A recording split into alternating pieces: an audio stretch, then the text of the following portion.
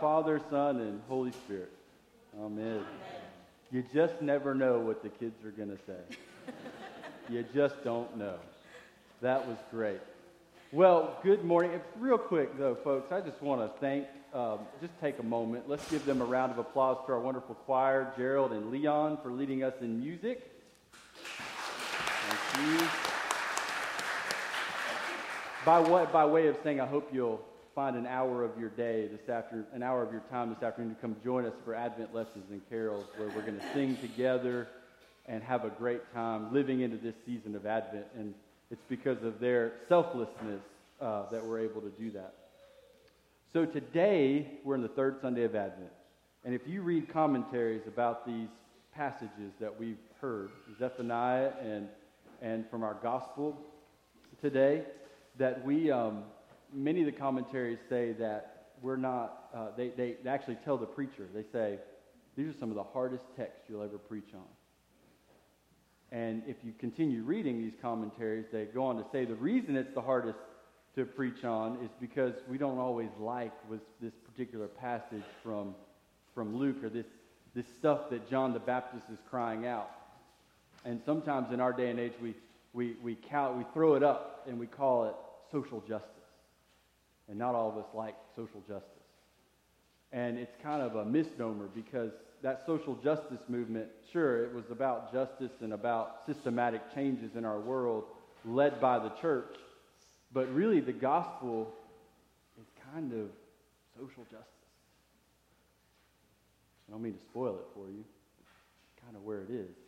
And that's hard. And it is hard. It is hard. I agree with the commentators in that regard, that sometimes some passages are hard to hear. And that's okay. If the gospel was always easy to hear, then I would dare to question that we probably are not fully living into maybe where God calls us to. Because lots of times we're not called always to the comfortable. Usually it's to the uncomfortable. Because usually God is calling us into some kind of change, some type of awareness that we need to do something. And today's no different. But let's look at Zephaniah. Zephaniah is one of the minor prophets. There's 12 of them. Obadiah, Haggai, Amos, goes on and on. The three major prophets, one of whom we've heard a lot from lately, is Isaiah, and the other one's Jeremiah, and the other one's Ezekiel. So this particular text comes from one of the minor prophets, and we don't hear from them in the lectionary as often as you might think. And Zephaniah, like Isaiah a couple weeks ago, is right at the time and place where the Israelites are about to be destroyed by the Babylonians. They're getting ready to go into exile.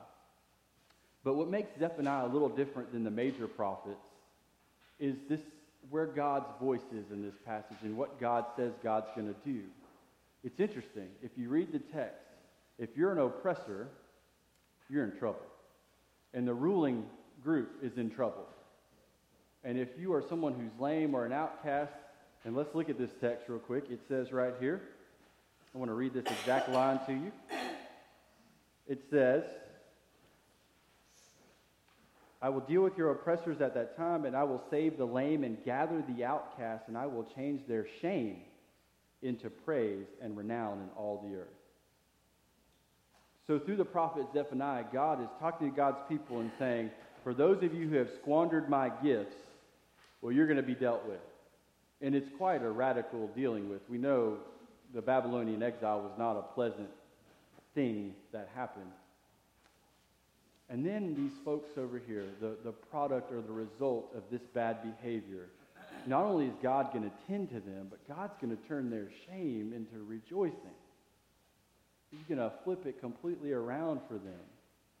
This is a radical approach. And I think it speaks to how God moves in the world, and how God serves us, and how God invites us to serve others.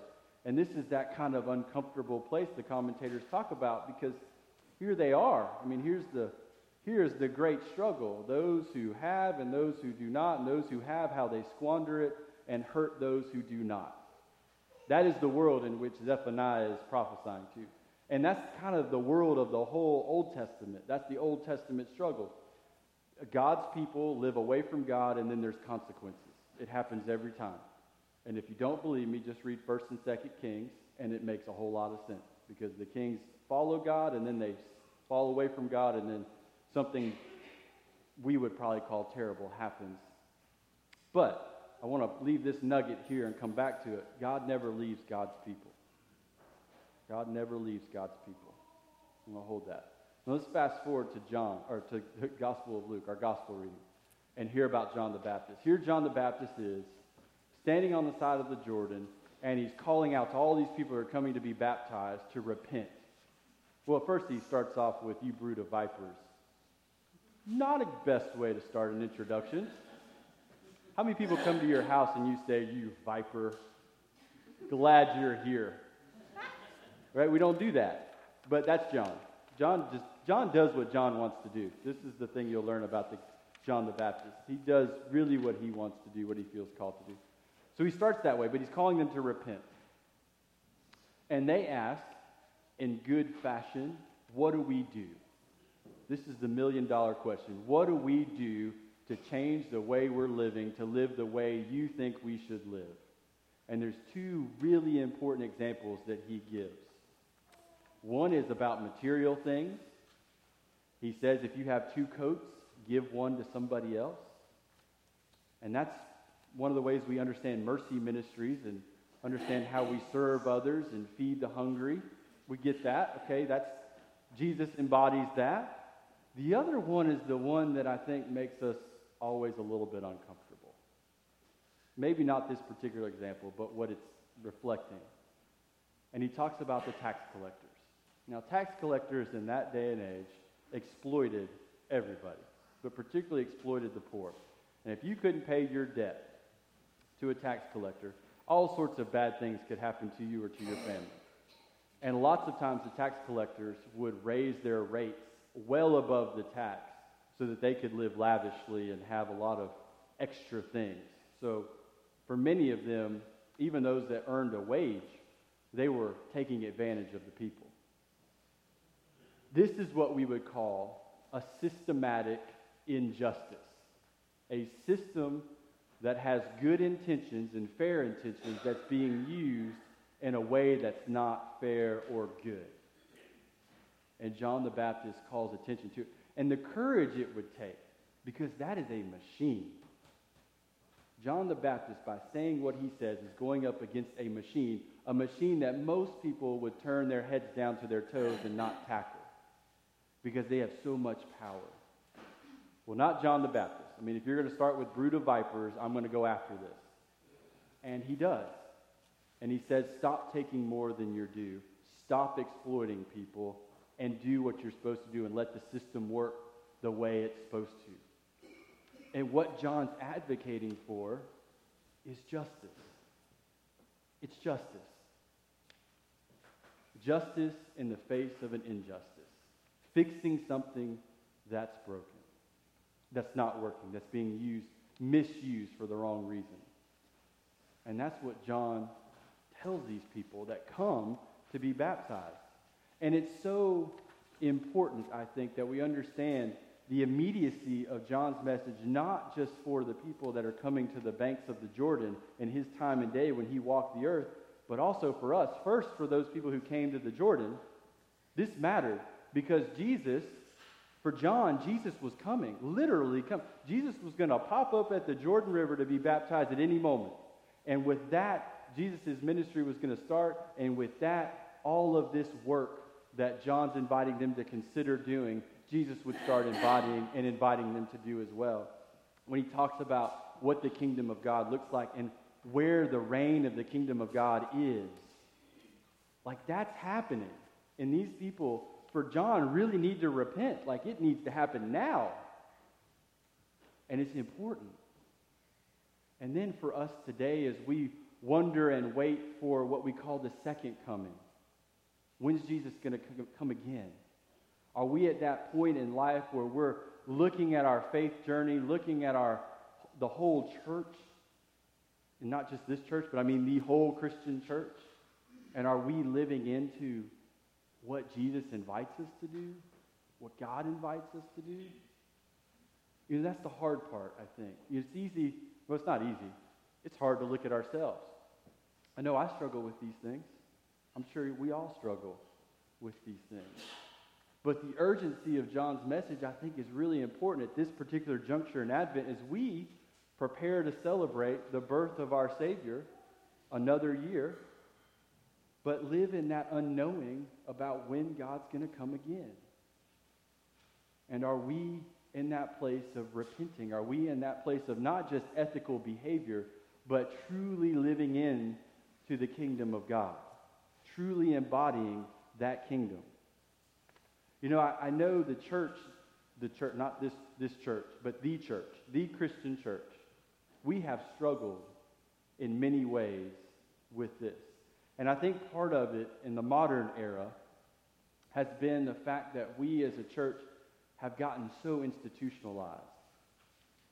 We've gotten so stuck in the way that we operate that we forgot some of the basic things that we learn in Acts and we learn from the early church, which is the church isn't the building or the structure, it's the people.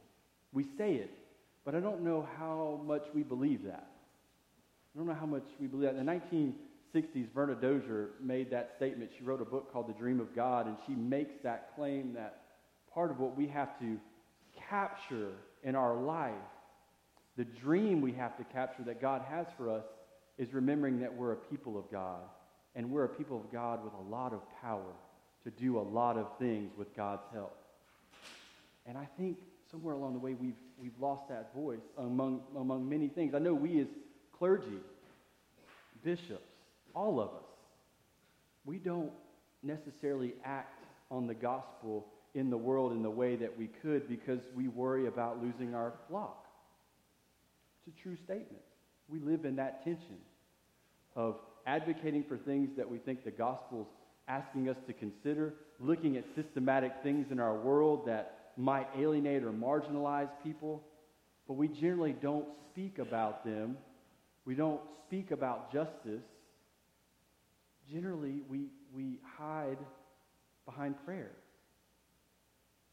And for John the Baptist, prayer is important, but it can't be an excuse to not act. We've all been in that place. I can think of multiple times in my life where I was faced with a hard decision, a hard situation, where I knew the gospel and Jesus wanted me to do one thing, and instead of doing it, I hid behind the banner of prayer, which there's nothing wrong with that, except I needed to act too. I needed to pray and act. And I didn't act. The church has been in that stopgap numerous times because we live in the fear, or we let the conversations outside of the sphere of sacred dictate what happens in the sacred. This is the challenge of this text. This is why those commentators said this is uncomfortable, because what I wonder is for all those millions of people who don't know anything about the church, as that number grows, that are unchurched and not even a part of any religion, what do they see when they look at the church? Do they see a group of people struggling to face injustice and speak about God's justice, love, and grace? Do they see a mobile church out working in the world, not just in mercy ministries of feeding, but truly addressing the big systematic things of our day, actually practicing what we preach? Or do they see a church that struggles with just handling our own conflict within? Do they see a church that's divided?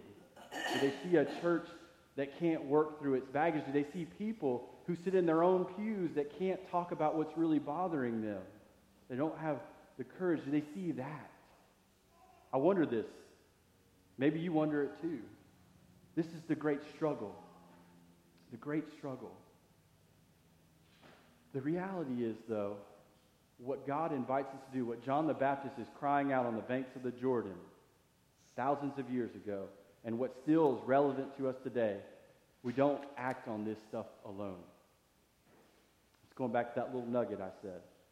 God has always been with God's people. God has always walked with us. God has always shown us the way.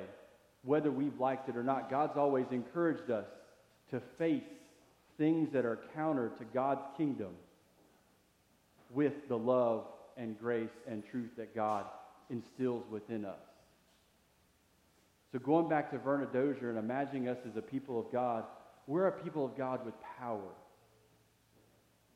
And we here at Christ Church constantly have to push ourselves and be that people of God that truly works on our relationships with one another so they don't become hindrances to our work out in the world, so they don't become reasons why we don't serve. We as a people have to know that God is with us when we step out of these walls. We as a people have to know that God has already shown us how we feed the hungry, how we sit with somebody who disagrees with us, how we love somebody who disagrees with us, how we build community with people who disagree with us, how we take hurt and pain and we learn to forgive. God has shown us all these things. And this is exactly what John the Baptist is crying out in next week. This is exactly what Mary's going to cry out in her song of Mary, the Magnificat. This is exactly what they're calling us to notice, to do, to not just sit, but to act, to come gather around this table and see this act of communion as food for a journey, not as food for our own sake, not as something for us just to take in and say, wow, I feel better, I'm going to keep it to myself. But to come to this table and eat this food as a reminder of the hard work we have before us, and to remind us who's with us, who gives us the grace and strength, who actually does it with us when we go out in the world and we see things that aren't right, who gives us the courage to act. And believe it or not, us priests and bishops probably, and ministers, not just in the Episcopal Church, probably need to find a little courage. Probably need to find a little courage too, to speak out and speak the gospel truth into a world that maybe is losing sight of that. That is the reality of the third Sunday of Advent. That is the struggle of the third Sunday of Advent. The choice to live into God's kingdom, to seek forgiveness, to seek reconciliation, to seek out God's love, God's grace, out in our lives, in our community here and in the world, or not. I mean, this is the great challenge. Do we come here on Sunday just to feel good about ourselves, to check a box? Or do we come and truly live into the dismissal when Becky leads us in just a little while? Do we really believe these words? And do we really live into these words? Go in peace. The peace that you found here and the strength you found here to love and serve the Lord, the one who shows us and the one who's always been with us. Amen.